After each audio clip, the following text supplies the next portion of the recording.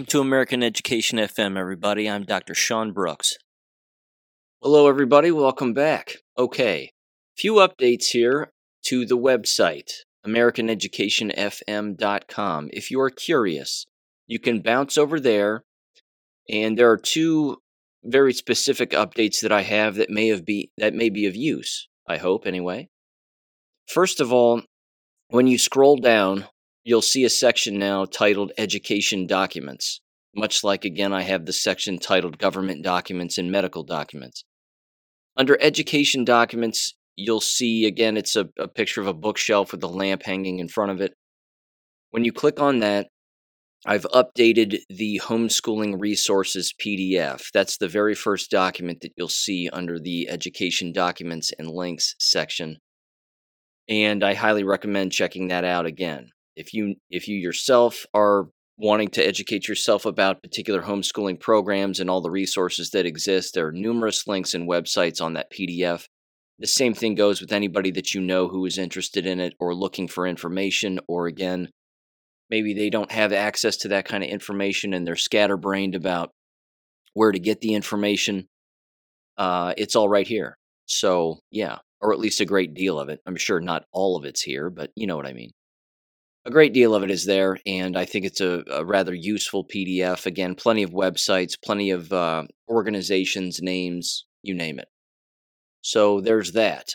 The second portion is if you scroll down just a little bit more, you'll see the medical documents section, and if you click on that, you'll see, again, all the normal stuff that I have there, the link to Life Extension supplement website, ivermectin.com, same thing, the FLCCC Alliance Protocol, vitamin and nutrient list, things of that nature. And then I have 3 tabs for detoxing. I came across this, well, I would basically say it was it's eye-catching. I'll just put it that way. It's an eye-catching, not a meme, but certainly like a poster diagram that includes a number of different ways, 3, as it turns out, 3 particular ways to allegedly detox from the jabs. And it suggests a number of things that people can do. So I highly recommend checking that out. That's under detoxing number 1. And if you click to download, again, the image itself will pop up on your phone or your computer. You can take a screenshot of it, do whatever you'd like. Download it, send it to a friend, whatever it may be. Who knows? Use it yourself. However, whatever you see fit for it. So just wanted to bring that to your attention, and there you go. That reminds me of one particular thing that I want to mention here before I get into some education stuff. There was an interesting guest on Stu Peters the other day. He's this Jewish doctor, and he was making a rather bold claim, which, as it turns out, doesn't hold any water.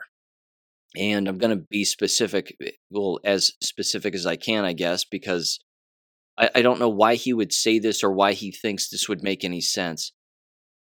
He basically said, again, first of all, that there's no avoiding the jabbed, that there's no avoiding the bioweapon, and that it's going to impact everybody no matter what, and there's nothing you can do to escape it. That's not entirely true. And again, therein lies sort of, I would say, one of the larger problems and a bit of the fear-mongering that goes along with it. He was making the implication that the nanotechnology that exists within apparently, I don't know how many shots or what percentage, but he was making the implication that you can't escape even that technology from being shed on, or you being shed on by individuals who have that technology within them. So let me go through this as briefly as I can and as simply as I can. We know that many of these shots, again, have nanoparticle metals in them. We are well aware of that. And again, I'll get into the jab stuff toward the end as I typically do, but I just wanted to mention this at the very top here. If individuals have that in them, and not all individuals have that in them, we can assume, then how is it, does this guy think that kind of technology existing in a person who has been injected could shed that onto a person who is not injected? And the answer is you can't. So imagine this. Imagine that in your hand, you're holding a small strip of aluminum foil, tin foil, like the kind of stuff you'd cover a bowl with or, wrap up some chicken wings in or whatever. You can't, if that exists inside of a human being, you can't get that from you into another human being without doing a couple of things: ingesting it orally or melting it down and then injecting it directly into your bloodstream. You cannot shed that onto another person, which then begs the question, what is the shedding? The shedding has to do with disrupting your immune system and the cells in your body and your natural immune response via electromagnetism, as you've heard me bring up a million times on this show. And as a result of that, it causes your body to start making spike proteins at a rate that it wouldn't normally make them. Now, your body already makes spike proteins, and it has to. It's a self-defense mechanism. That's the way that our immune system works. The problem is that production of spike proteins can be so amplified that, of course, a person can become ill from being shed on because, again, their immune system is kicked into overdrive when it would normally be if they weren't around these people. But the implication that the doctor was making was that the actual nanoparticle metals that are inside of the people who took the jabs could be shed on to another person. I don't believe that for a minute. Like I said, that would be like you having tinfoil in your body and then you can just magically leak that tinfoil over to another human being. That's not true. That's just not true. And that's not the way that this works. Again, electromagnetism is what is causing the amplified spike proteins within the body. Again, not a medical doctor. I'm simply saying that this is based on all the observations I've made, the reading I've done over the last number of years here. That's what's going on. Again, does 5G have anything to do with that? Of course it does, because it's electromagnetism and it's electromagnetic radiation and it's electromagnetic frequency. That's going to disrupt the cells in the body. But that's going to have more of a negative impact on the people who are already jabbed, as opposed to those who are not. It's not to say that it's not going to hurt the people who aren't jabbed. It certainly will. Like you've heard me say when I was in San Antonio, there's no way that I wasn't shed on in walking around, and there's no way that that I wasn't experiencing electromagnetic radiation as a result of being on the Riverwalk and walking around. And I mean, that in that enclosed, and it is enclosed, it's just an enclosed environment of nothing but Wi-Fi networks, and everybody's walking around with their cell phones on and their Bluetooth on. I mean, I was getting hosed, as I'm sure other people were too. But that has nothing to do with a jabbed person moving the nanomedical particles inside of their body over to me. That wasn't the case. What was happening is the spike proteins inside of my body were being amplified, essentially. And so that really is, I mean, that's the issue here from a health standpoint for those of us that are not jabbed. And it's a tall order. I fully understand that. The request that essentially has to be made, and the thing that people have to do regarding all of this, which is stay away from high electromagnetic fields of any kind, wireless environments, things of that nature, certainly 5G towers, and then stay away from the jabbed. And of course, don't inject yourself with anything and don't ingest such things in pharmaceuticals and so on and so forth. But I just wanted to mention that because, again, there's no way to transfer a microscopic metal particle inside of the body to another person via electromagnetism. It does not work that way. If that exists within the shots, and I'm sure it does, then the only way it would be transferred from person to person would have to be, again, either through sexual contact and fluid exchange or breast milk, and of course blood donation. And of course, if it exists in the saliva, then I suppose that's possible, but this is something that's traveling in the bloodstream. And we know again that it's hitting every major organ system and body system that we have. So it would be ludicrous that it wouldn't be able to be sexually transmitted, and we know that things like this have traveled through breast milk because it's killed babies who have breastfed from their mothers. They're also, of course, spreading spike proteins to these individuals as well, and that's amplifying their immune response even more, and there you go. So, yeah, just wanted to bring that up. I thought it was a bit odd. It was a bit out there. It's quite a tall order. And again, you can't move an object inside of your body that is artificial, like a piece of metal, to another person through the air via electromagnetism. It does not work that way. Okay, just wanted to bring that up. Just kind of want to get that out of the way. Again, I know that there's a lot of people out there saying a lot of different things, even today, but we just have to be able to arrive at some logical conclusions here and be able to pick out individuals who are saying particular things that just make no sense whatsoever. So again, I don't know that particular doctor's intent. I know Stu Peters has had him on a couple of times, but whatever. That was a weird thing I caught.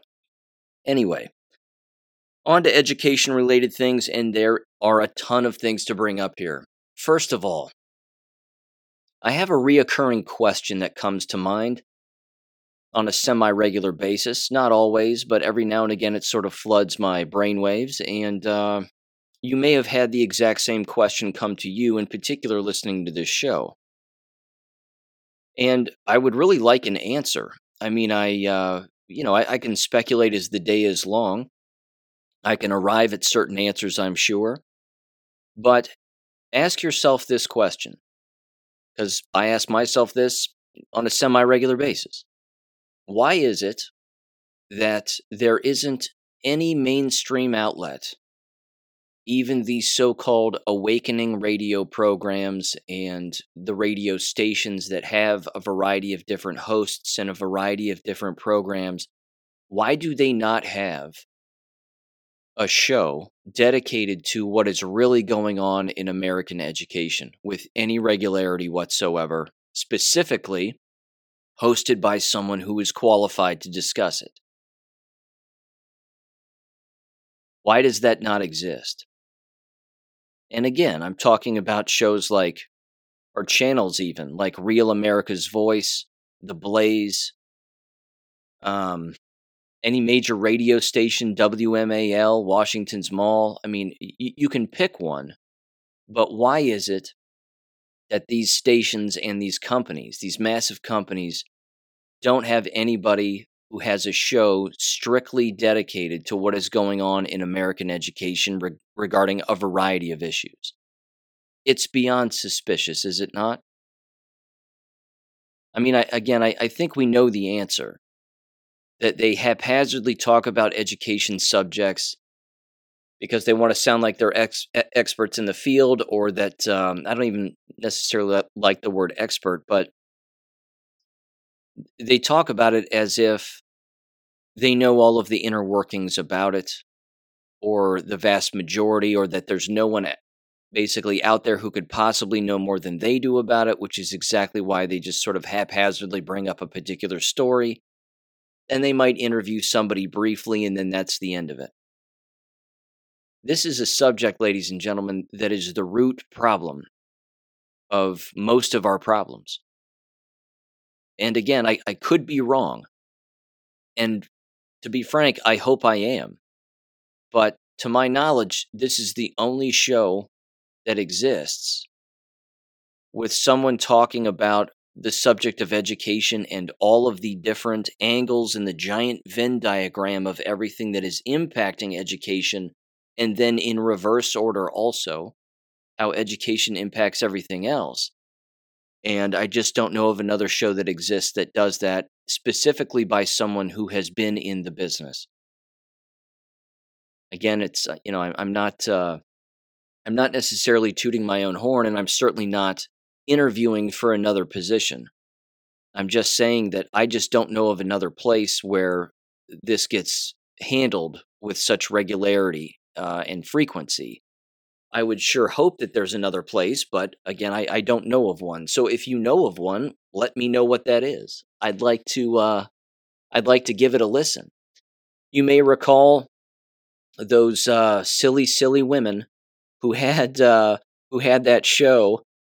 I believe it was based out of Indiana or Tennessee, one of the two, maybe even Kentucky, but it was that podcast called Teachers Who Drink. And it was just two loudmouth women who couldn't string a sentence together without sounding like complete buffoons.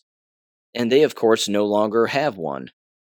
There's another show I know that I've criticized here before, and it's a YouTube podcast, and I think they actually have a podcast. In fact, I've even forgotten the name. But it's a bunch of female teachers and it's a bunch of gay teachers, and they all get together and they basically just talk about what they think they know about the teaching profession. And that's essentially it. It's rather useless. It's not exactly a thinking show, but yeah, I mean that's really about it. But again, why is it that the larger companies that claim to be awake, like the Blaze or all these other places, and I'm even going to bring this up. I mean, even the Daily Wire. You know, why doesn't the Daily Wire have a host on their show that specifically covers the subject of K-12 and higher education? It's almost as if all of these, I don't know. I mean, I guess all of these groups, these companies, and certainly the people who run them at the very top, they're all interested in maintaining the American education system as they know it. They have no problem criticizing it, but they don't want to take it to the length to the actual length to where they believe that it will cease to exist, like I do here, because it will cease to exist. And it's pretty clear as to why that's the case. But this is one of those things that they just don't cover with any regularity, and they don't have a specific show or a host that they pay to do it, which I think is funny. But I think that's why I like this show so much, and I like all of you listening, is because I think I'm trying to do that here. I mean, that's kind of the point of the show. I mean, it is the point. But yeah. So hey, if that means that we're on an island by ourselves, great. I'm all for it. I wish that wasn't the case, but hey, if it is, then so be it. Let's keep going then. All right. Let me dive in here. A couple of headlines. First of all, from the last episode, you heard me bring up a book that Cicely told me about regarding Charlotte Mason and the author Charlotte Mason. I tossed that up on Gab, and I immediately got a reply back from a mother, a single mother, I might add, who had a full-time job and homeschooled her daughter. And homeschooled her daughter using Charlotte Mason's books and what she sent me, which is called the AmblesideOnline.org website. This is also, this particular website is also on that homeschooling resources document on my website, which I mentioned earlier. I highly recommend checking this out. It is, again, a supplemental homeschooling curriculum that you can use. It looks super legit, super cool. It has every single year that you could possibly imagine, from year 0 or kindergarten through first all the way through high school. Lots of frequently asked questions, lots of resources. It's very well done. So it says Ambleside Online is a free homeschool curriculum that uses Charlotte Mason's classically based principles to prepare children for a life of rich relationships with everything around them, God, humanity, and the natural world. It says, let me see here. I'll keep reading a little bit. It says AO's detailed schedules, time-tested methods, and extensive teacher resources allow parents to focus effectively on the unique needs of each child. Ambleside Online hosts a large collection of original Charlotte Mason materials which have been digitized by our volunteers. In addition, our community offers a wide variety of resources for homeschooling parents and Charlotte Mason educators. A support forum, a archive of wisdom from experienced Charlotte Mason educators, as well as original and current books and articles about Charlotte Mason's living ideas. There you go. AmblesideOnline.org. AMBLESIDE. Give that a look. And by the way, again, the person who sent this my way on Gab, thank you if you listen to the show, and thank you for sending it. I liked how they said, and oh, by the way, I was a single mother with a full-time job, and I homeschooled my only child, my daughter, which, of course, begs the question, what's your excuse? Because as we know, we hear countless people say, well, I work full-time, I'm a single parent, etc., etc. And they come up with, of course, countless excuses as to why they can't homeschool their children. The thing that, of course, they should be paying attention to, I would hope, is that it's what you teach your child away from a quote-unquote school setting that really matters. Are you teaching them to be vigilant? Are you teaching them to be civil? Are you teaching them to not answer the door if someone knocks on it when a parent isn't home? Making sure that they have access to your phone and your phone number in case they want to call you and ask you a question or tell you that something is going on when you're away from the house. I understand society is changing, but we have a responsibility, I think, to pass these messages along to as many parents as possible that, look, you can leave your children at home. Yes, I'm not recommending leaving a toddler at home. I'm not a crazy person. I'm talking about an individual who, again, is of later elementary school age and certainly middle school and high school. There's no reason why these individuals shouldn't be homeschooling.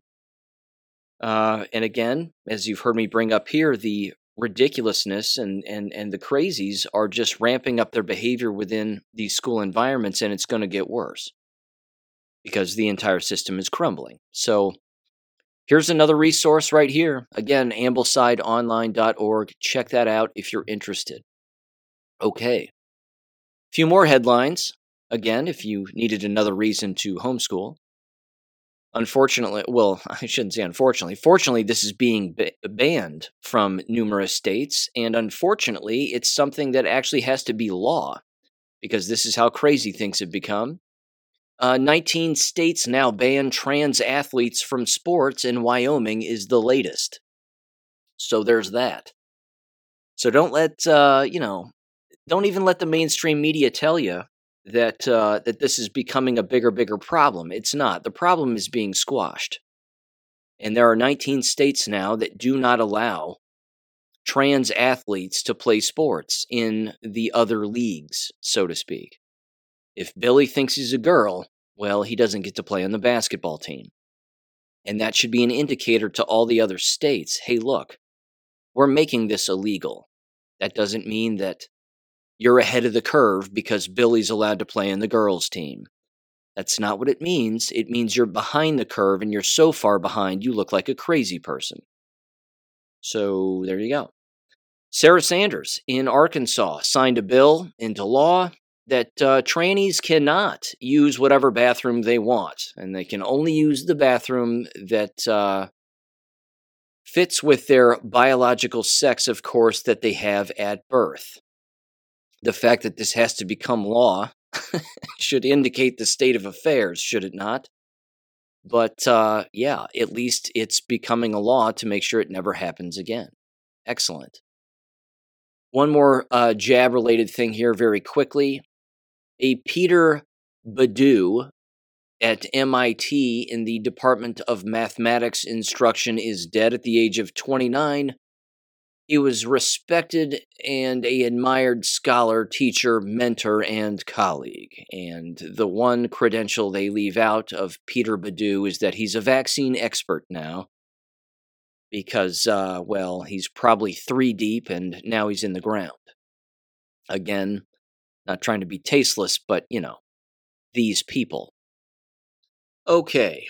Now on to this, and this is a big one, and my apologies for not bringing this up. In fact, a listener of the show emailed this to me And I said, I'm kicking myself because I knew about this, but I didn't dive into it in previous episodes, so now I'm going to. You may recall that at the beginning of the 2022-23 school year, that the Los Angeles School District, or Unified School District, as I'm sure they like to be called, many of the students within decided to not show up on the first day of school and certainly within the first week. So much so, in fact, that the mayor of Los Angeles started to go door to door beforehand to remind students and families that they needed to come to school. That's quite a state of affairs when the mayor has to go door to door to tell you to come to their school buildings. That means that they are financially crumbling. So I'm sure some students returned, I'm sure plenty did not, and that leads now to this, which shouldn't surprise anybody. NationalReview.com title, Classes Canceled for Nearly 500,000 Students as LA School Employees Strike. They are striking for unfair practices, as some of their placard signs say. We want to do more than survive. We need money. So it's now all about money, disputes over wages. And this right here, ladies and gentlemen, I'm going to read into it, but it should prove to you and everyone else that it's always about money. You see, now, they don't care about students. They don't care about parents. I have a story later that will prove that beyond a reasonable doubt. And frankly, they don't even care about small class sizes, because now they probably have the smallest classes they've ever had. Remember how that was always a complaint in the old education business? Our classes are too big. There's too many students. You're going to have to pay me more to deal with all these students and blah, blah, blah. Or they'd say kids, of course. All these kids. I'm telling you what, with every passing day, the hypocrisy just comes right to the top. It just filters right to the top. Here we go. Los Angeles Unified School District employees went on strike Tuesday, canceling classes for nearly 500,000 students as negotiations with administrators failed to resolve an ongoing dispute over wages. They're going to have to print this money at the Federal Reserve, ladies and gentlemen. They can't possibly get more money because they're getting less students. It says roughly 30,000 teaching assistants, custodians, bus drivers, and cafeteria workers began the 3-day strike in order to secure a 30% increase in pay. Good luck with that. Alberto, oh God, last names. Carvalho, I don't know. The superintendent of LAUSD. My apologies. It was the superintendent who went door to door in Los Angeles. It wasn't the mayor. I wouldn't be surprised if the mayor did, but it was this Carvalho guy. Anywho, it says the second largest district in the nation implored cooler heads to prevail as the city continues to grapple with residential learning loss from the pandemic. There's that old yarn excuse. Quote, we do not need to debate or litigate the fact that during the pandemic, kids lost a lot of ground, he tweeted Monday afternoon. Students cannot afford to be out of school, and that is why I am appealing directly to the union leadership to engage and negotiate in good faith and find a solution that addresses the needs of all, including our students. They're insolvent, ladies and gentlemen. They're insolvent. You can't possibly pay anybody any more with money you don't have, and money you're losing on a daily, weekly, monthly, yearly basis. I love it. These people have absolutely no idea what they're doing. I absolutely love it. Okay, let's see. A union executive for being accused the superintendent of being out of touch with the general public. Quote, I don't think he has any moral authority to walk around blaming our members for the schools being closed or the learning loss that may have happened. Pointing to his $440,000 annual salary the superintendent makes. He makes as much as Anthony Fauci. He makes more than the President of the United States. But don't worry, ladies and gentlemen, it's about the kids. It's all about the kids. It has nothing to do with money. I hope they fold. I really do. I hope they fold. Same thing here. LA's school unions are coveting children all over again. Again, they're not in school because of the strike. The strike is continuing.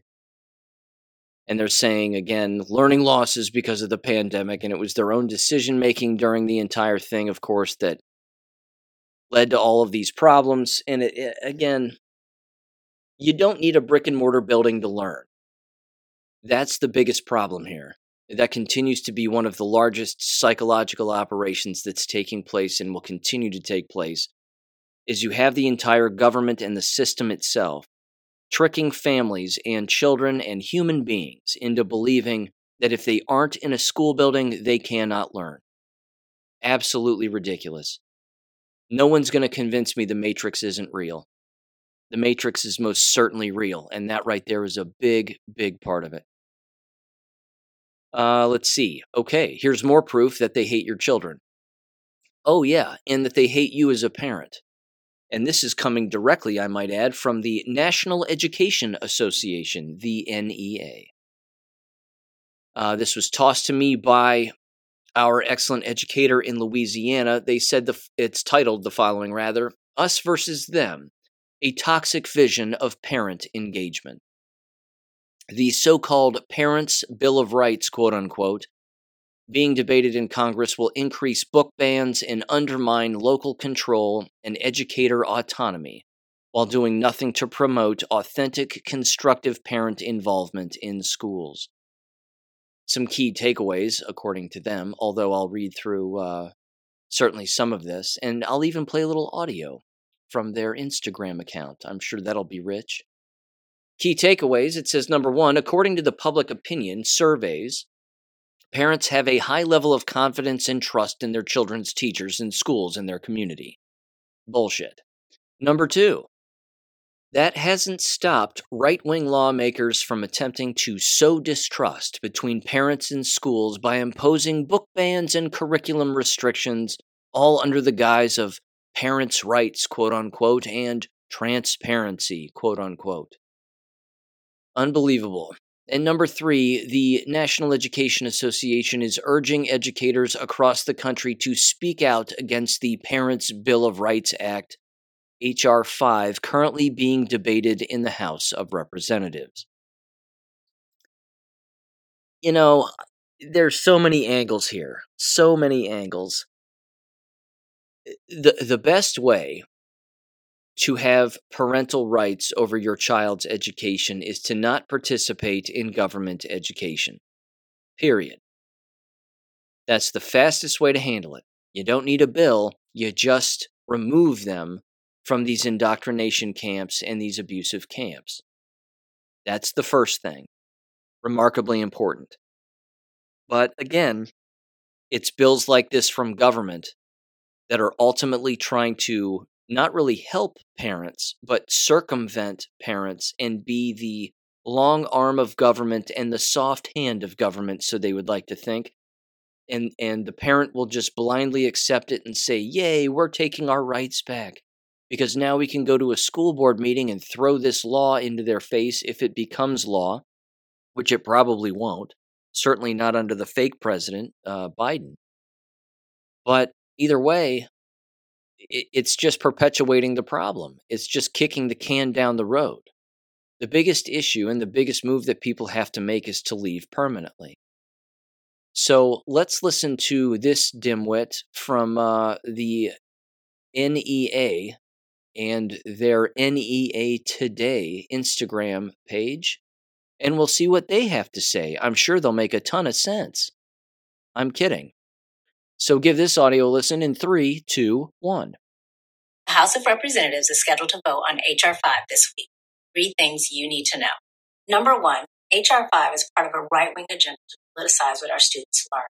They want to censor education and ban books. The bill's supporters want to stop our students from learning about things like slavery and the Trail of Tears, and learning about historical figures like Martin Luther King Jr., Rosa Parks, Harvey Milk, and Anne Frank. Number 2, H.R. 5 is part of a right-wing agenda to divide parents and educators. Politicians like Florida Governor Ron DeSantis and Marjorie Taylor Greene want to use this issue to gain votes and use it as a wedge. Instead of focusing on what's important, they are trying to distract other elected officials from what students really need, like fully funded schools, protection from gun violence, and solutions to educator shortages. Number 3, we need you to take action and reach out to your representative in the House. The more our elected officials hear from us, the more they know that we mean business. We have to stop this harmful legislation now. To take action, go to NEA.org/HR5. Well. What do you say I provide a bit of an education for old, what's her name here? Kim Trinka, the Government Relations Manager of the National Education Association. It would be my pleasure. Kim, it would be my absolute pleasure. Let's see. It would give parents the right to get rid of books about people like Martin Luther King, Rosa Parks, Harvey Milk, and Anne Frank. Oh, wow. Well, you open the door, I'm going to walk right through it. First of all, yes, we do want to get rid of those books. We want to get rid of books just like that for a variety of reasons. And what are those reasons? Well, most of the books written about them are pure propaganda, evil propaganda, deceptive propaganda. That's the point. Martin Luther King was a womanizing individual. He would set out his goons and the other people that he associated with, like the Jesse Jacksons of the world, and procure white women who were on the streets, whether they be prostitutes or young ladies, and have their way with them in hotel rooms. He was also a socialist, not in the National Socialist kind of way as in Germany back in the day, but as a stepping stone toward communism, ladies and gentlemen. That was Martin Luther King in a nutshell. Rosa Parks, she was a communist, a card-carrying communist, and a tool of the CIA. That's a fact. So, there's that. Harvey Milk, same thing. And he was gay. He was on the Board of Supervisors, I believe, in San Francisco, and a gay rights activist. He battled anti-gay initiatives and blah, blah, blah. And, of course, sent that entire city into a, well, we know, don't we? We know. Anyway, that's the NEA, ladies and gentlemen. They hate you. That's the lesson there. The article does continue, and it says what parents don't believe in. Now they're telling parents what they do and do not believe in. It says, additionally, in a 2022 poll by the National Public Radio, NPR put out a poll. Must be accurate. It says it found that 76% of parents said that the child's school does a good job of keeping them informed about the curriculum, including potentially controversial topics. So says NPR. Who listens to these people? It's as if they have no idea that all of their surveys that they put out from these left-wing lunatic organizations could possibly be altered in any way or biased in any way. It's nuts. Again, as we know, the NEA's job is to push the degenerate agenda. That's the entire point. It's backed by the Khazarian Mafia, they're funded by the Khazarian Mafia, and they're funded by all of the lunatic teachers who are tools of the Khazarian Mafia. That's the whole point. You're not going to find that book in a K-12 library either, I guarantee it. Yikes, it's exhausting. It's just exhausting. But they're openly admitting, ladies and gentlemen, that they hate you. That if you're a parent, they hate you. And that if you send your children to a school, they hate you. It's that simple. Endless audio exists, countless audios of administrators and teachers openly stating that there's no way that a parent knows more about how to teach their child than the school environment itself and teachers themselves. Parents aren't qualified. They don't have the educational background that a teacher has. The language they use is so insulting. That should be enough to cause a mass exodus, you would think. But apparently it takes a little bit more. So let me provide you another example of what you would think would be more than enough. This, of course, has everything to do with Oxford, Michigan, and the Crumbly shooting. This was sent to me by Jesse James, and this comes from the Facebook channel, or Facebook page, I guess, the Oxford Citizens for Parental Rights. There's a post and then a couple of responses that he sent me. It says, the initial post says this, quote, "How does everyone feel about the district staff having governmental immunity in regard to the shooting? I have a follow-up question after hearing your responses." And then here's the two responses. Number one, it says, if the government can just declare immunity for itself at any time, then we have no representation or rule of law anymore. They can literally get away with murder or murder by proxy and declare some reason for immunity. This is an absurd abuse of power. And then the second response says the following, quote, "What I heard from is that the government doesn't have to protect our kids because they're untouchable anyway. So good luck, parents. Thanks for the tax money," unquote. Yeah.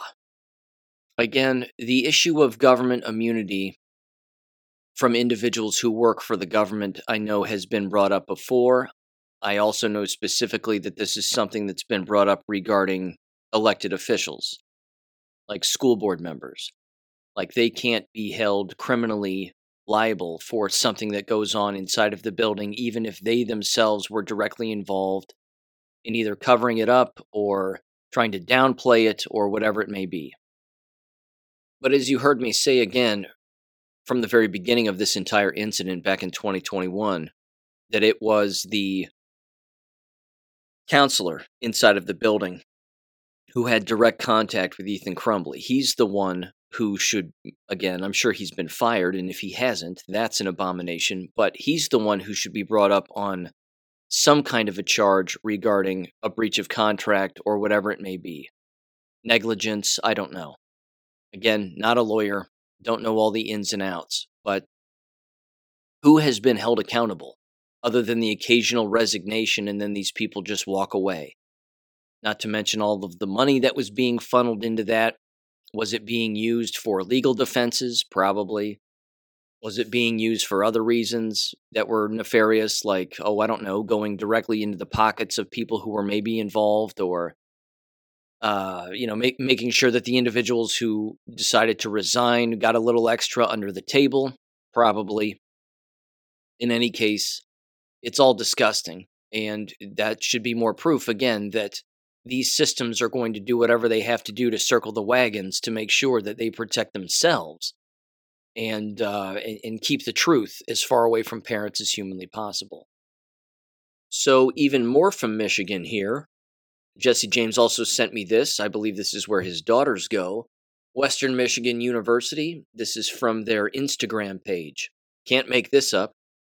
As you heard me say in a previous episode where he was sending me information, it had to do with fingerprint scanning in order to access their food account and the amount of money that they have in their account for food and other things, dining halls, etc., etc. They've apparently decided, based on, I'm sure, some public pushback and numerous complaints, that they've decided to take things into a more severe measure. So again, this is directly from Western Michigan University's Instagram account, and it says the following, quote, "No card? Question mark? No problem. Leave anxiety about losing or forgetting your Bronco card in the past. Hashtag WMU's Valley Dining Center has introduced a new biometric touchless entry system. Simply wave your hand across a reader instead of swiping your Bronco card to access meal plans plus dining dollars.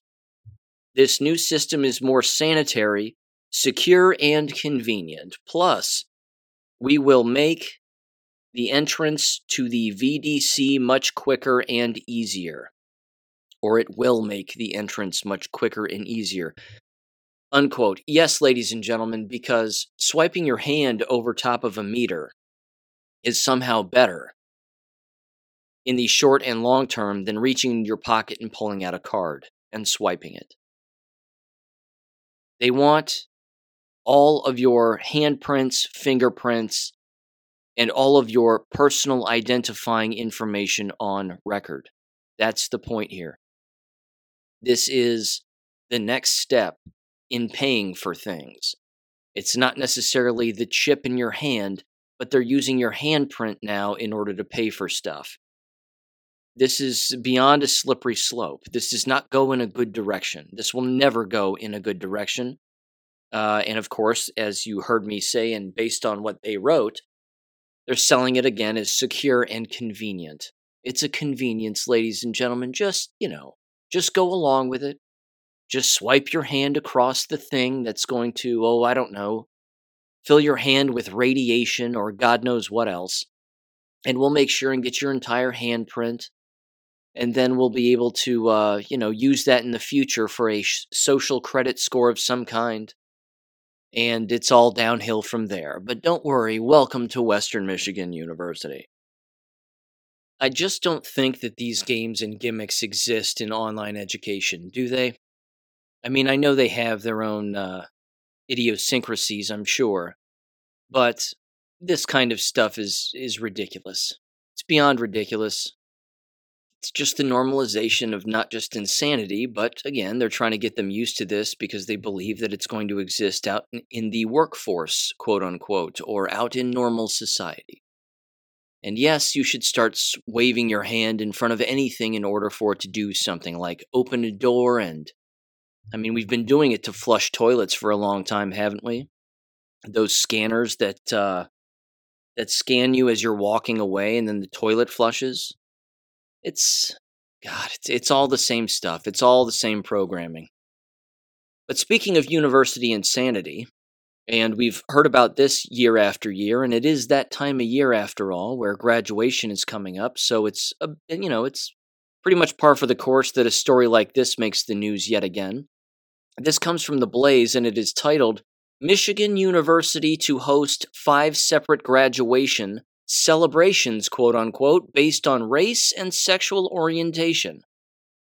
This is Grand Valley State University, located in Allendale, Michigan, just a few miles west of Grand Rapids, now offers a graduation celebration for students who identify as Asian, Black, Latino, AX/A/X, whatever the hell that means.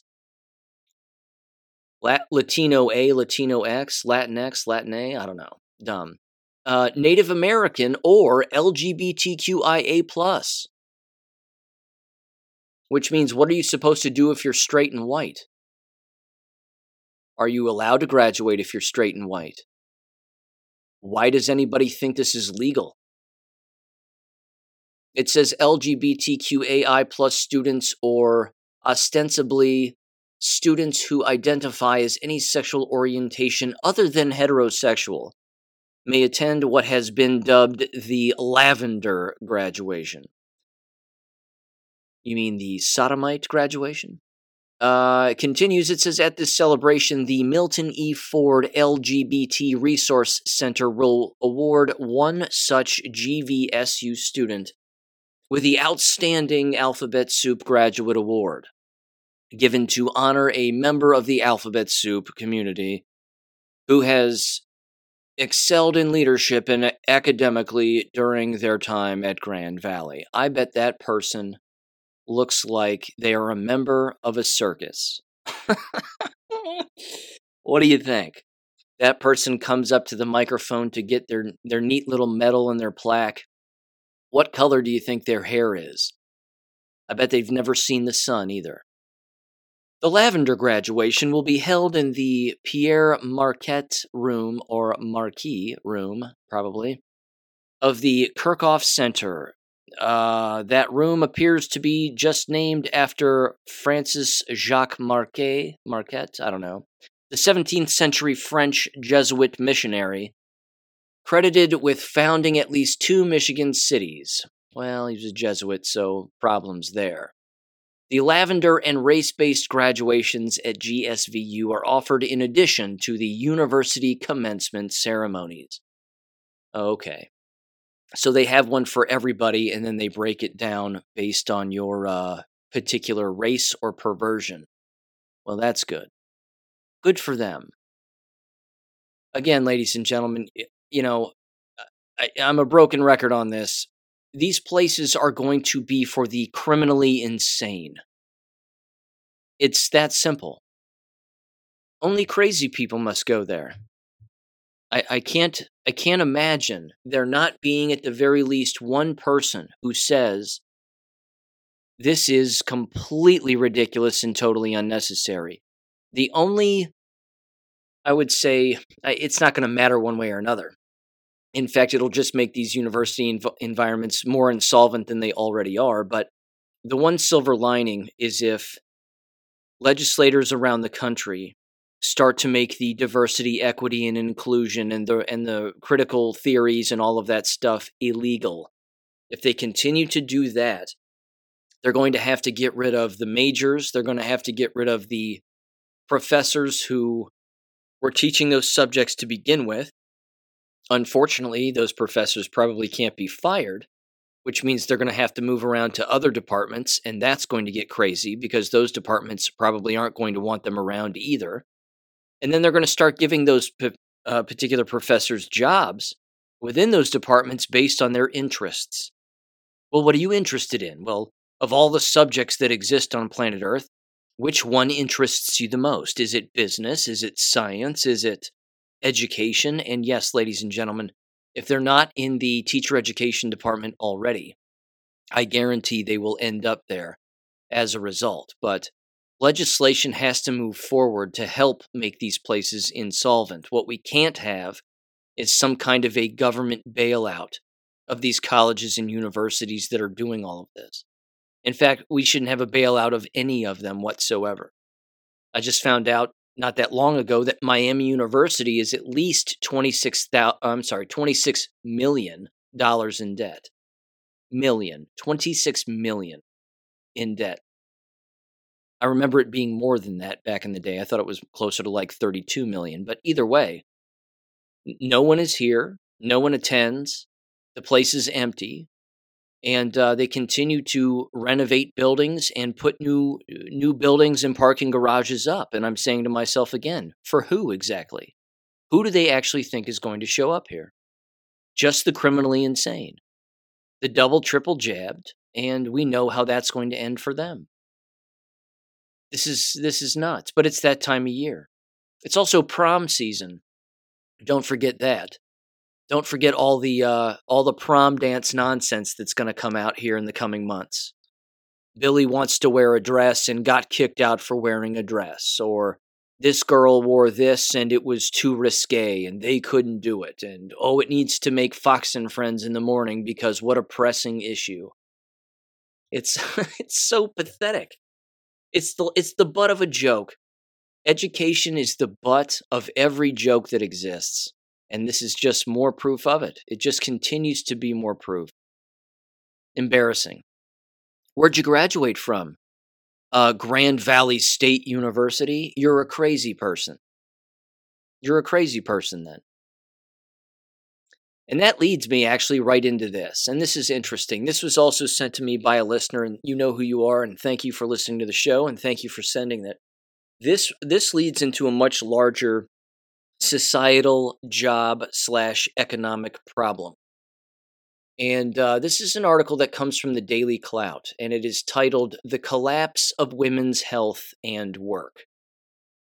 And this particular individual who sent this to me was describing again how countless workforces and workplaces, rather, within the workforce are hiring young, inexperienced, and brainwashed goons as opposed to older women who are more established, knowledgeable, mature, and know what's going on.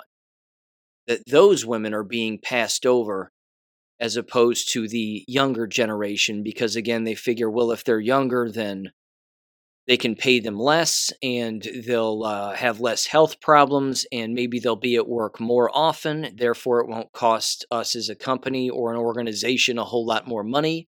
Of course, joke's on them, because you can assume that the vast majority of the individuals who are younger entering the workforce now are jabbed. So how's that going to work? This is a lengthy article from the Daily Cloud. I'm not going to read the whole thing, but again, it dives directly into that specific topic that I just mentioned, and I'll just kick it off, and here we go. It says the World Health Organization, United Nations, UNICEF, non-governmental organizations, and governments are all publicly promoting equity, inclusiveness, and diversity. At the same time, these organizations were leading lockdowns and mandates that disadvantaged women disproportionately, especially those with a low salary in health and income. Many of the women who lost paid work have not returned to paid work. It says also among the employed, Canadians' disability rises and the highest prevalence during the pandemic for women aged 16 to 54 years. For decades, it's been known that women are more likely to have health limitations over their lifetime. Moreover, the emergence of the COVID-19 pandemic, there was no pandemic, has created an environment where more determinants of poor mental health are exacerbated for women. Disaggregated data on the highest excess mortality and disabilities in women worldwide can be expected. Psychological stress, fatigue, exhaustion, and high toxin exposure are associated with poor liver function and immunological aging. Immune aging can promote cancer, heart disease, and other related inflammatory conditions and reduce the effectiveness of vaccines by an overrepresentation of sentient cells, if I'm saying that right, and less naive cells. Not a virus, but a weakened immune system has become the highest risk for public health caused by by various pandemic measures, suppressing a healthy human physiology. Well, first of all, there's no such thing as a healthy vaccination. That's number one. And they get into a couple other things here which are not necessarily accurate, like long COVID, but it does say chronic psychological stress, of course, is a major contributor as well. And they assume, again, they're making the assumption that it's among some older women, but as it turns out now, it's the whack job young kids that are coming from the Grand Valley State universities that are the real problem. It says long COVID also, which we know there's no such thing. That's just vaccine injury or bioweapon injury. Drug side effects. It has been proven that women take more prescription drugs than men, certainly for psychological reasons as well. Let's see. Vaccine drug interference, the two of them playing off of one another. Of course, it's a bioweapon, and if a person takes prescription drugs on top of that, that's not a nice combination. And yeah, licensed practicing nurses, mRNA vaccine should be halted immediately, it then wraps up and says, along with transformative change for a healthy world. I have to tell you, this is such a massive rabbit hole. This is huge. This is connected to so many facets of our society that it's very difficult to grasp. The workforce is crumbling nationwide. We know that. We're seeing it. We're reading it. We're looking at the patterns. We're connecting the dots. The numbers are there. More people are sick today than ever before. It's not long COVID. It's the bioweapon and the people who took the bioweapon. And then, of course, you compound that with the fact that people aren't getting younger as time goes on, and prescription drug use at the exact same time. Not to mention the poisons that they put in food and so on and so forth. But it's the shedding also.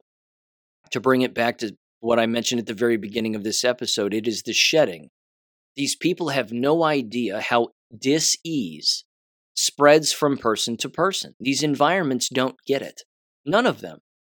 Small doctors' offices, large hospitals, schools, nursing homes, it does not matter. It could be a very small office building.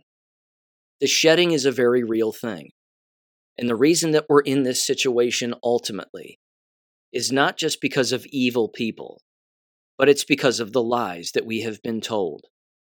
It's because of the inability of people to think on their own, do real research, look things up, and just for a moment be curious about the chance, just the simple chance that we might be wrong about what we were taught in school, and that we might want to look something up, like how dis-ease really spreads, or is virology real? These are the questions that people should be asking themselves. And they're not even asking themselves these things. And as you've heard me say, the death of curiosity is it. When a person stops being curious about everything, it's game over. So I'm not sure what else I can add that I haven't already brought up here on the show, but again, I'm not dooming here. I don't see the situation getting better until people start to realize what they've done, and I don't think they're going to realize what they've done until it's too late. We have individuals, for example, who are not jabbed, and I'll give you one quick example. It's a daughter of a friend of mine who works in a doctor's office, and they have been shed on. They are not jabbed, and they're the only person in the doctor's office who is not jabbed. But they've been shed on, and they were last week. So I was asked if I could provide supplements and ivermectin and a few other things to this individual to help them heal up and get better. And I said, absolutely. In fact, I told the individual, my friend, I said, I'd be happy to give you any of this anytime you need it or somebody you know needs it, and her daughter needed it. So I gave it to her, and apparently it's worked, which is great. Again, ivermectin and multivitamins and supplements and a little bit of charcoal and a few other things. And nattokinase, I believe I may be even tossed in there. I'm not entirely sure, but it worked. The problem is that once they are well again, they're going to have to go right back into that environment in order to make a living. And it's the people who work there who are jabbed, again, double or triple jabbed, would think to themselves that they aren't the problem. But that's because, again, they don't understand how dis-ease spreads. This is such a gigantic lie that the brainwashing is really the bigger problem too. And I just don't think that those who are jabbed, who work within these environments, even if they come to grips with what they've done, they can't reverse it. They just can't. Even if an administrator of a hospital says, "Oh my God, I've just learned that virology isn't real, and these shots have always been poison, regardless of the kinds of shots that we give and the kinds of shots that people take, and electromagnetism is how illness spreads or dis-ease spreads from person to person. How on earth do we manage this environment now with all these jab people walking around shedding on one another?" I mean, they're going to have to explain that to somebody. And who are they going to explain that to? The jabbed? Are they, as an awake administrator, going to walk around to all of the people who listened to this person from the word go? And now all of a sudden they're going to go, well, okay, so we're all going to die from these shots and we're all making each other sick now because we have compromised immune systems. So now we're just supposed to believe you on this? You're talking about a course reversal that is mentally and emotionally impossible for so many. Not to mention from a business standpoint, the business would collapse. It would cease to exist. Let me read you this too, because this is bizarre. And this proves the brainwashing, I think. This comes directly from Reddit, which should tell you all you need to know about the brainwashing. But this is an actual human, and I have to assume this is a real post written by a real person. It's lengthy, but it's worth it. And again, it will show you how lost these people are. And my God, are they lost. It is titled, "Is it worth me getting my 4th dose when I get really bad reactions? Never had COVID yet. Very keen to avoid it. Details inside." It says the following, quote, "I live with 2 very vulnerable people. So as soon as we heard about COVID, I've had to pretty much sacrifice my social life. I've been out to indoor restaurants only 2 times since COVID started. Almost no social events at all, unless outdoors and limited people. And only visited friends' houses about 5 times. Lost my fitness, and I'm an amateur athlete. Social life and career aspirations trying to avoid COVID. Many people got frustrated with me, not attending things, and stopped inviting me. Understandable, I guess. I want to get that back now, because at some point this is actually becoming untenable for my mental health. I need a life, and I need people in it. I have started to at least go to the supermarket. Previously, I was only shopping online by going late at night with a mask on. One of the vulnerable people in my house actually contracted COVID, and I managed to not catch it from them. They now go out and about to tons of functions with lots of people, so I'm not even really helping them by doing this anymore. The other vulnerable person is still being very careful, but probably less than me. Needless to say, I'm super pro-vax, and was the second person I know to get my first 2 doses. Well, good for you. First dose knocked me around for a few days, but the second shot made me so sick I almost went to the hospital. I woke up in the middle of the night aggressively shaking, like a spasm all over my body, with a high fever and horrible headache. I couldn't stop my legs from shaking. It was so painful because my leg muscles were getting so sore and tired, but they just wouldn't stop shaking. I had to get someone in my house up by yelling, "Couldn't move." And they had to come in and literally sit on my legs so they'd stop shaking. They also gave me Panadol and Nuferin. If I'm saying that right, probably not. And a wet towel over my face, and sat with me for 45 minutes until my shaking turned into more typical feverish chills. I was then sick with high fever, horrible pains and chills, and extremely lethargic for 4 days. Needless to say, I was pretty scared to get my third dose, but thankfully it was less severe than the second dose. I had a mild fever, bad aches, and sickness for 3 to 4 days. Well, you've just poisoned yourself for the third time. So it continues, and it says, it's now been over 1 year since that third dose. I haven't caught COVID. For my own sanity, I need to start doing activities that pose the risk of catching it. I'm traveling interstate in a week and a half for the first time, and I will be at social events too. I cannot avoid this anymore. I really want to be as protected as I can, but I keep reading that boosters don't make any difference to likelihood of hospitalization or protection from actual infection. So is it actually worth it? I am so scared of having the bad reaction again, but also so scared of getting COVID rather. Is it worth it? Unquote. You cannot fix that. That's something you can't fix. The entire lie has driven this person to poison themselves 3 times. They're not going to survive. They've given themselves copious amounts of mental and emotional disorders, agoraphobia being one of them. And yeah, I mean, I got nothing else on that. That's not a survivable situation. That individual is not going to make it. You cannot walk through life believing copious amounts of lies throughout your life and expect to survive. The television lies, the radio lies. I don't know what else. I don't know what else to add. It's so sad, and it's sad, but it's so plausible. That situation has to be real. I mean, it's always likely that somebody gets on those boards and just anonymously makes up a story, but it's too real. It's too real. That had to have happened. That has to be a real person.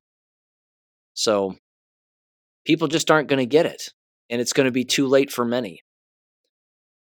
Which leads me to this now, too. AJ Gochik sent me this through basically over text message. And he answers a previous question that I had, which is an interesting answer. It makes sense now that I think about it.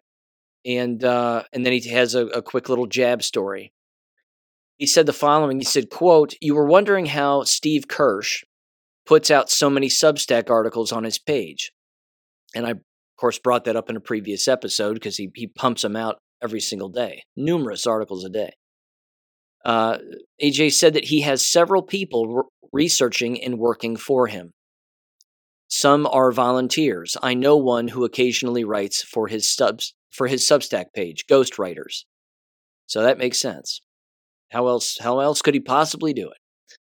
And then he said this. He said, finally, another jab-related story. I'm remodeling the first floor of our house with a few contractors. One of the contract workers' 50-year-old female cousins died on St. Patrick's Day. Diagnosed a week earlier with stage 4 metastasized pancreatic cancer. Died within days after that. Complained to her husband that she wasn't feeling good a month ago. I asked the contractor if she was vaccinated. He paused. Didn't get a firm answer, but said he thinks so. Then I told him about the connection between the vaccines and cancer. He didn't know. The look on his face said it all. Unquote. Yeah. Again, for us, the dots are on top of each other. There's no need to connect them. But for so many, the dots are so far away that they're not even considering a connection. They're not even considering it. I just think that that's always going to be a present thing that continues to go on. There's always going to be a percentage, whatever percentage that may be, of individuals that won't make the connections, regardless of who passes away and regardless of whether or not it happens to them personally or not. I just don't think that they're going to be able to make it. And again, here's another example of a connection that people aren't making.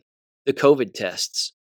All those antigen tests, spit on this little piece of paper and then cram it into this little plastic thing, spend 25 some odd dollars for a couple of tests, and it'll tell you if you have quote unquote COVID. There are people that still buy these.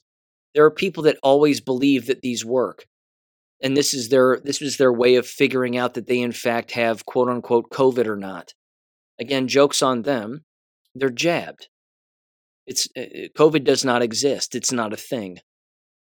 It's just poison in a syringe, and then people shedding on one another. And then, of course, people poisoning themselves a second, third, fourth, fifth time. And, yeah, I don't know what else to add. This, however, again, is from ABC, and it is titled, Owner of COVID Testing Company Accused of Defrauding the United States Government Out of $83 million. This Zishan Alvi is also accused of giving patients false negative test results. All of the COVID tests are fake. Doesn't matter if it's a PCR test, an antigen test, a blinking test, or a written test. Doesn't matter if it's multiple choice or essay. They're all fake. None of them are real. They're all predetermined, and none of them are legit. But there are people, again, who still buy them and still believe that they are real and telling them that they have COVID. It's remarkably sad. Remarkably sad. Okay. A couple of peer-reviewed articles hot off the press. And this is a continuing pattern, of course, that we're continuing to see regarding these particular articles being published. However, there's an unfortunate aspect to these too, which is becoming more prevalent as I'm noticing. And it's not a good pattern. It has to do with the fact that the entire article has to do with someone who's been jabbed and the ill health effects that they have as a result. But then basically within the conclusion of the article, they say, yes, the jab had something to do with it, but we don't think that the jab has everything to do with it. It's beyond perplexing. This one is titled, again, from March 14th of this year, published PubMed Central, again, NIH, all that stuff. Let's see. It is titled Subacute Monomelic radiculoplexus neuropathy following the Comirnaty BioNTech Pfizer COVID-19 vaccination, a case report. A 48-year-old man was admitted to our neurological unit for evaluation of sensory motor deficient of the lower right limb. This patient had a history of obstructive sleep apnea syndrome treated with mandibular advancement orthotic and had no history of diabetes. He doesn't take any medication. Moreover, he presented with a benign SARS-CoV-2 infection in March of 2020 and received a first injection of the Pfizer BioNTech COVID-19 vaccine on January 20th of 2021. After that, he experienced the sudden onset of paresthesia, if I'm saying that right, probably not, in the anterior part of his lower right limb. Paralysis, I believe. I'm just going to skip to the conclusion because this is the giveaway. It says the following, quote, "Here we present a case of subacute lumbosacral NA following the Pfizer shot in a 48-year-old patient. No triggering factor was found apart from this vaccination." It says the patient fully recovered after treatment with intravenous immunoglobulins. Although the vaccine seemed to have been the triggering factor, the causality cannot be affirmed. Furthermore, it is important to note that this case report does not call into question the effectiveness or benefit-risk balance of SARS-CoV-2 vaccination. Unquote.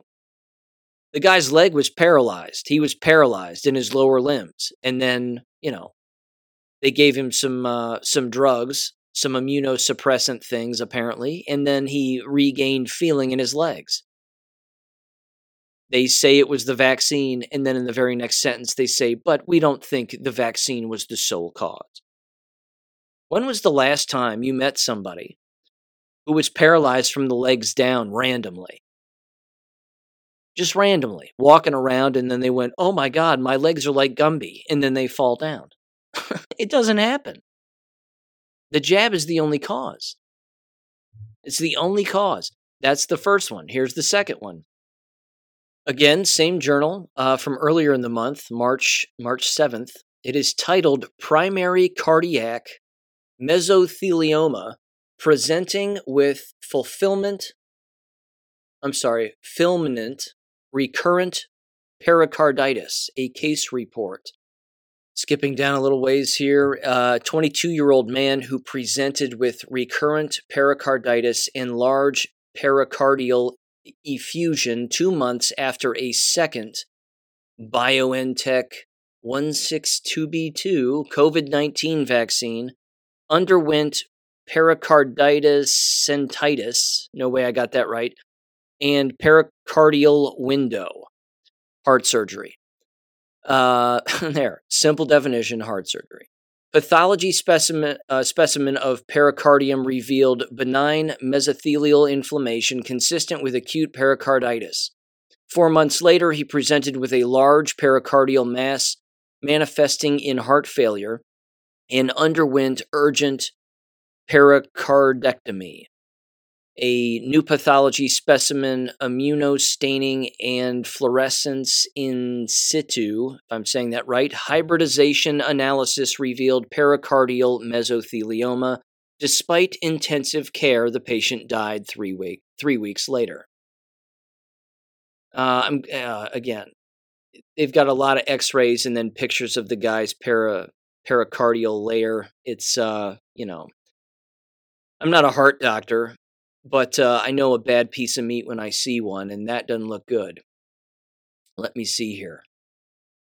Conclusion. Primary pericardial mesothelioma should be considered in the differential diagnosis of refractory recurrent pericarditis, even with prior biopsy-proven pericarditis. Extensive pericardial involvement by the pericardial malignancy can mimic pericardial effusion on cardiac imaging, which can be particularly misleading if the patient did have also previously documented pericardial effusion as illustrated in the case, unquote. See how they avoid the jab in the conclusion?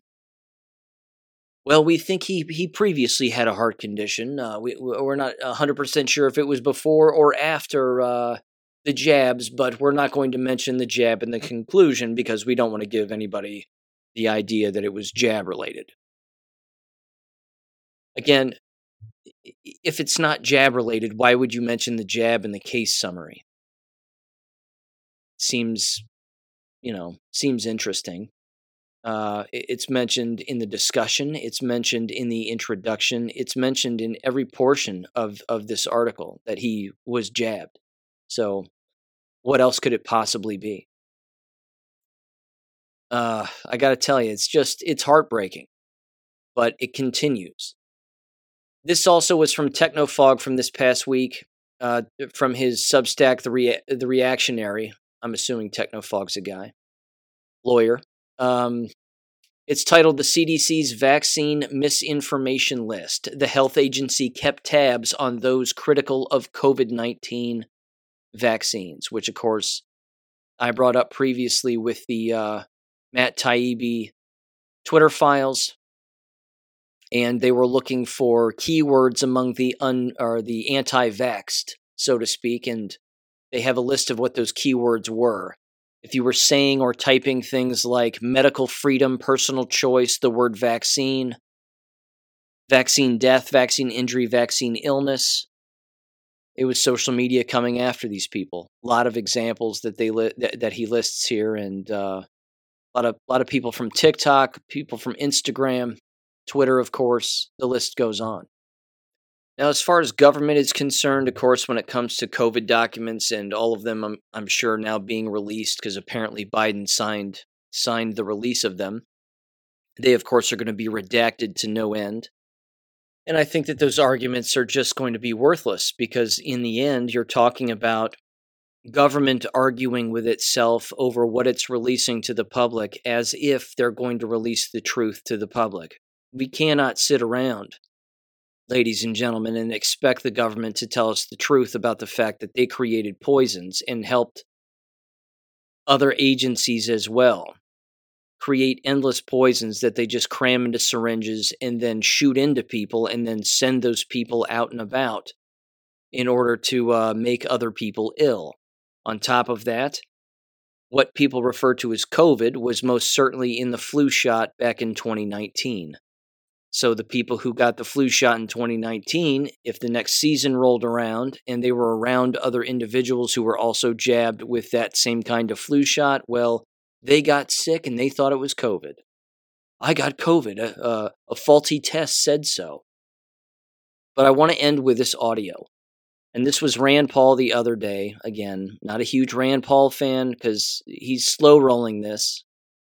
If I were in the Senate, I would be bashing everybody in the room over the head with the truth on a constant basis, but that will never happen.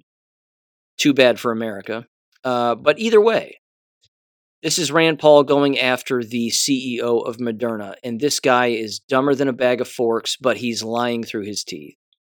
He knows he's lying, and he looks like a guy who's lying. It's tough to tell through the audio again without seeing his actual face, but he claims his own children are at least 3 or 4 times vaccinated, and he believes that myocarditis is more common among people who had COVID, quote unquote, than people who received the shot. So give this audio a listen, and I'll jump in on the other end for just a few final comments. Mansell, Moderna recently paid NIH $400 million. Do you believe it creates a conflict of interest for the government employees who are making money now off of the vaccine to also be dictating the policy about how many times we have to take the vaccine? Good morning, Senator. Indeed, we recently made, before Christmas last year, a $400 million payment to the NIH for an old patent that they had developed, not related to COVID, but useful in the development of COVID vaccine to pay them for their work. it's for the US government to assess how that money should be used. Do you think it creates a conflict of interest for the same people deciding the policy of how often we have to take the vaccine to also be making money the more times we take the vaccine? Yes or no? This is for the government to decide. You have no opinion on whether or not it creates a conflict of interest. Is there a higher interest or a higher incidence of myocarditis among adolescent males 16 to 24 after taking your vaccine? So thank you for the question, Senator. First, let me say we care deeply about safety, and we're working closely with the CDC and the FDA to pretty much a yes or no. Is there a higher incidence of myocarditis among boys 16 to 24 after they take your vaccine? The data I've seen from the CDC actually shown that there's less myocarditis for people who get the vaccine versus who get COVID infection. You're saying that for ages 16 to 24 among males who take the COVID vaccine, their risk of myocarditis is less than people who get the disease. That is my understanding. That is not true, and I'd like to enter into the record 6 peer-reviewed papers from the Journal of Vaccine, the Annals of Medicine, that say the complete opposite of what you say. I also spoke with your president just last week, and he readily acknowledged in private that, yes, there is an increased risk of myocarditis. The fact that you can't say it in public is quite disturbing. Do you think it's scientifically sound to mandate 3 vaccines for adolescent boys? This is for the public health leaders to decide. Senator. You've been advocating for it. You've been interviewed, and you've been advocating for boosters. Do you know when the myocarditis is most common among these adolescent boys? After the second dose. When I spoke with your president, he readily acknowledged in private, that maybe there ought to be a discussion whether we ought to have 1 vaccine versus 2 versus 3. If 90% of the myocarditis comes after the second dose, why don't we have a rational discussion about 1? Marty McCary, a physician from Johns Hopkins, has said exactly the same thing. It's been discussed, and yet we have this ridiculous notion from the CDC. So the CDC says, and I'll ask you this question. Let's start it as a question. Your 16-year-old's had COVID. Your 16-year-old gets better and now has recovered from COVID. You vaccinate them and they get myocarditis. Are you going to give them 2 more vaccines? Your child, give them 2 more vaccines? I'm not a clinician. I will have to discuss. You have children. I do. Have you vaccinated your children? I have. How many times? 3 or 4 times. 3 or 4 times. So the CDC recommends this, and you're obviously someone who's self-interested in the outcome here. But the CDC says that if your 15, 16-year-old gets COVID, recovers, takes a vaccine and gets myocarditis, is hospitalized with elevated heart enzymes, and is very sick, the CDC says as soon as he gets better, vaccinate him again. You know how many American parents think that that's a rational, reasonable thing to do? Do you know how many countries don't do this for children? Sweden doesn't offer the vaccine for kids under 12 unless they're at risk for severe disease. And I agree with that. I'm not saying never on any of this. I think it's a very reasonable position to say kids at risk or have some diseases that there may be a reason for vaccinating some children. Finland doesn't recommend it for under 12 months. Norway also. England as well. France, Poland, Germany, Switzerland, and all vaccinate 12 and up. So we got half the world who have looked at these studies.